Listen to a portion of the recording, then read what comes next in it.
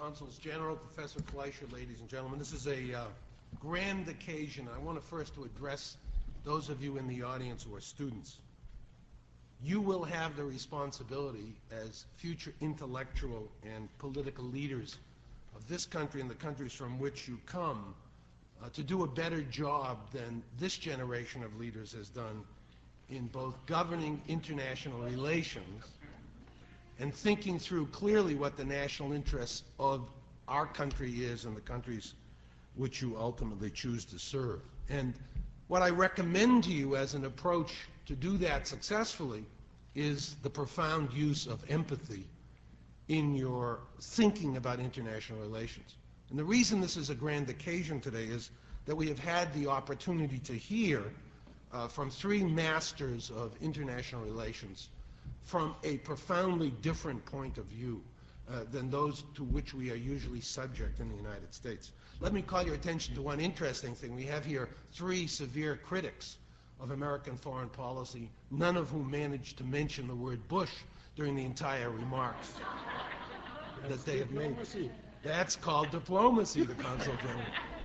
So I call your attention to the finesse and elegance of our speakers while at the same time communicating some very profound ideas.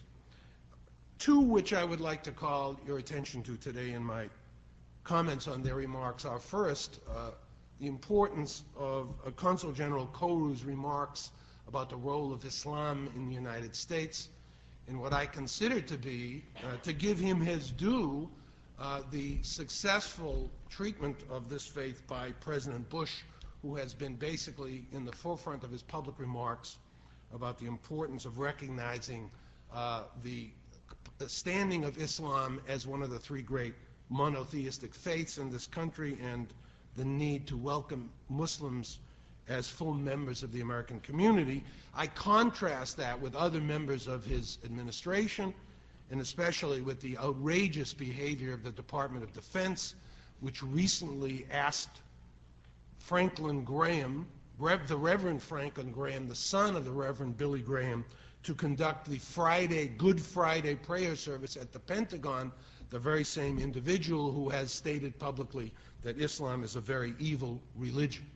I invite you to imagine how many Muslim religious leaders who declared Christianity to be a very evil religion would have been invited to have conducted a prayer breakfast or prayer meeting at the Pentagon. The second thing that you will have to think through as the future intellectual and political leaders of your countries and disciplines is, of course, the future of the U.S.-European relationship. And it is that to which I want to direct my attention because, of course, that is the subject of the day. First, I want to run through what I consider to be 8 key points. First, the recognition of the profound and increasingly profound differences that exist between Europe and the United States. You heard of many of them today, the diminishment of national sovereignty in Europe represented by the increasing consolidation of the European project as contrasted to the increase in national sovereignty which our administration seems to suggest. Secondly, totally different views towards war, the benefits and consequences and costs of war. Thirdly, the far greater role of religion in the United States, the sense on the part of some of our senior leaders that they are indeed on a mission from the Lord, contrasted with the deep secularism of Europe. And of course, finally,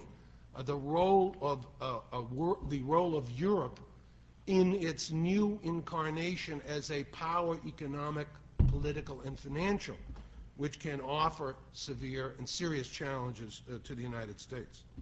Secondly, increasing U.S. resentment against the Europeans, and which has resulted, thirdly, in a profound and entirely disquieting bullying on the part of the United States towards its European allies.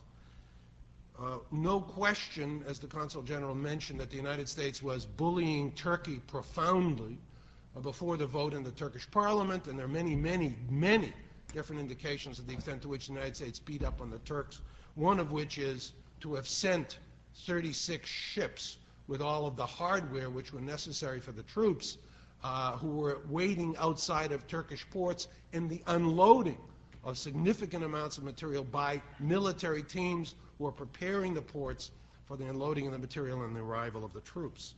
We saw the same thing in terms of Article 5 of the willingness of European NATO members to invoke the Common Defense Treaty and the resistance of the American government to that. And when the article was invoked, the refusal of the United States to accept any meaningful assistance from any European state, for example, in particular in the war in Afghanistan. You heard about the German peacekeeping troops, which are so many in number, in particular in Afghanistan. The United States has made those German peacekeeping troops remain bottled up entirely within the capital city of Kabul, not allowing them outside of the city so that American troops could have free rein in the rest of Afghanistan to do whatever it is the United States wanted to do. You heard about the development of a U.S. new military strategy, the doctrine of preemptive war, which the United States did not consult with its allies on before adopting. And most important, and this is my fourth point, I call your attention to U.S. thinking about Iraq and its utter and total failure to consult with any allies in the development of its strategy or tactics. Remember that President Bush decided to make war against Iraq sometime between October of 2001 and the beginning, sometime either January, February of 2002. It isn't clear when the president made up his mind, but troops began to be sent to the Persian Gulf in the beginning of 2002, and every one of us who followed that knew that those troops, who would number 250,000 by the spring of 2003, would have to be used in the spring of 2003, or would have to be sent home, because you were not going to leave the American armed forces in Iraq with a temperature of 130 degrees in July of the summer of 2003.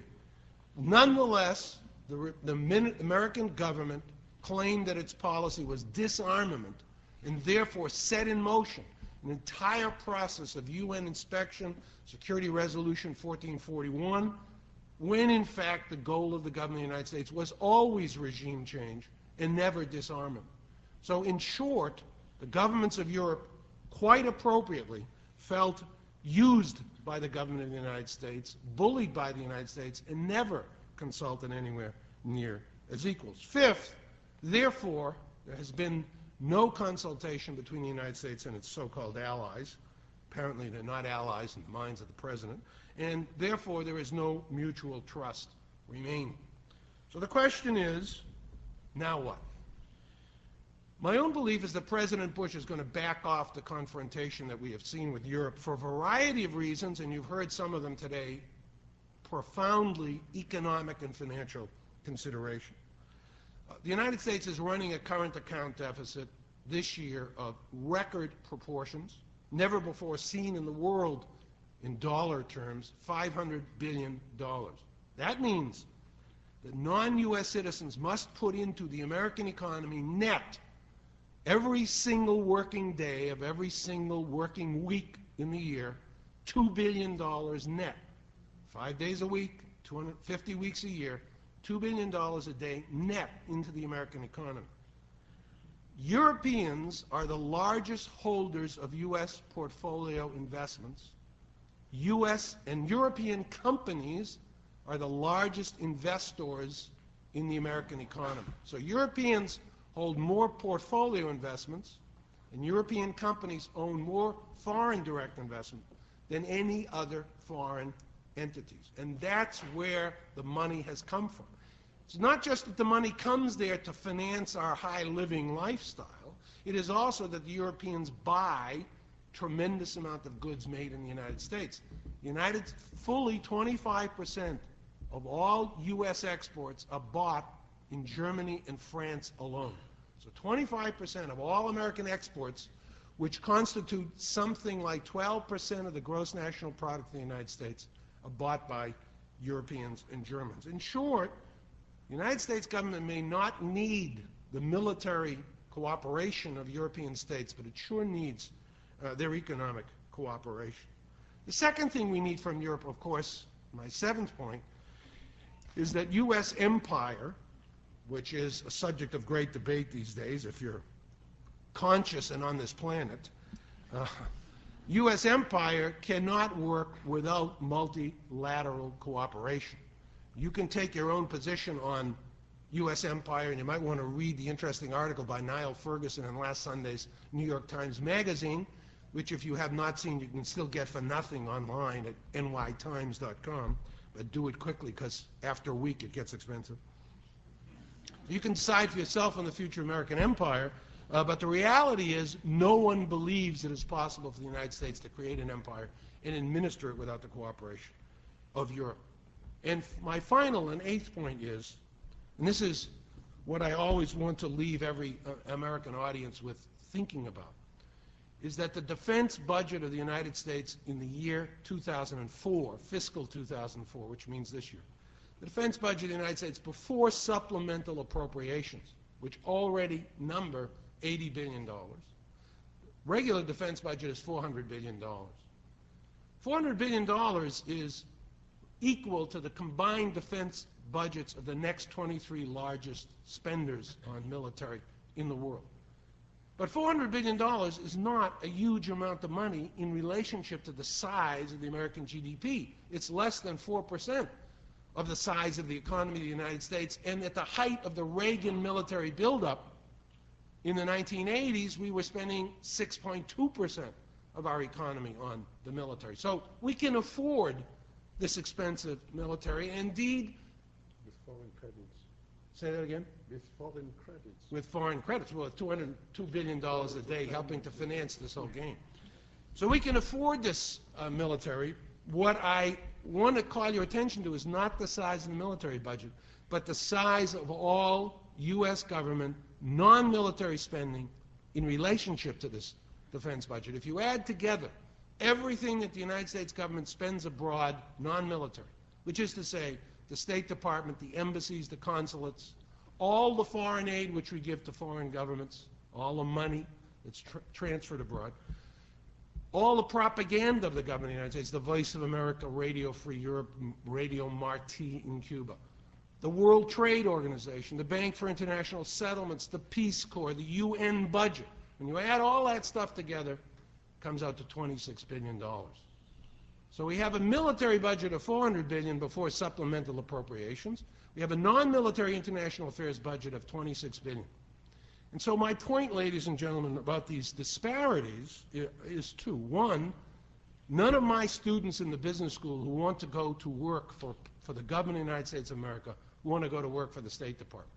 Because the talent, the money, and the possibility of doing anything in the government of the United States are not there. They're in the Defense Department, which has the resources and the best brains in the government of the United States, or the CIA, which is much more interesting than the State Department. And the second point I would make to you all is, when you have a hammer, everything looks like a nail. Thank you.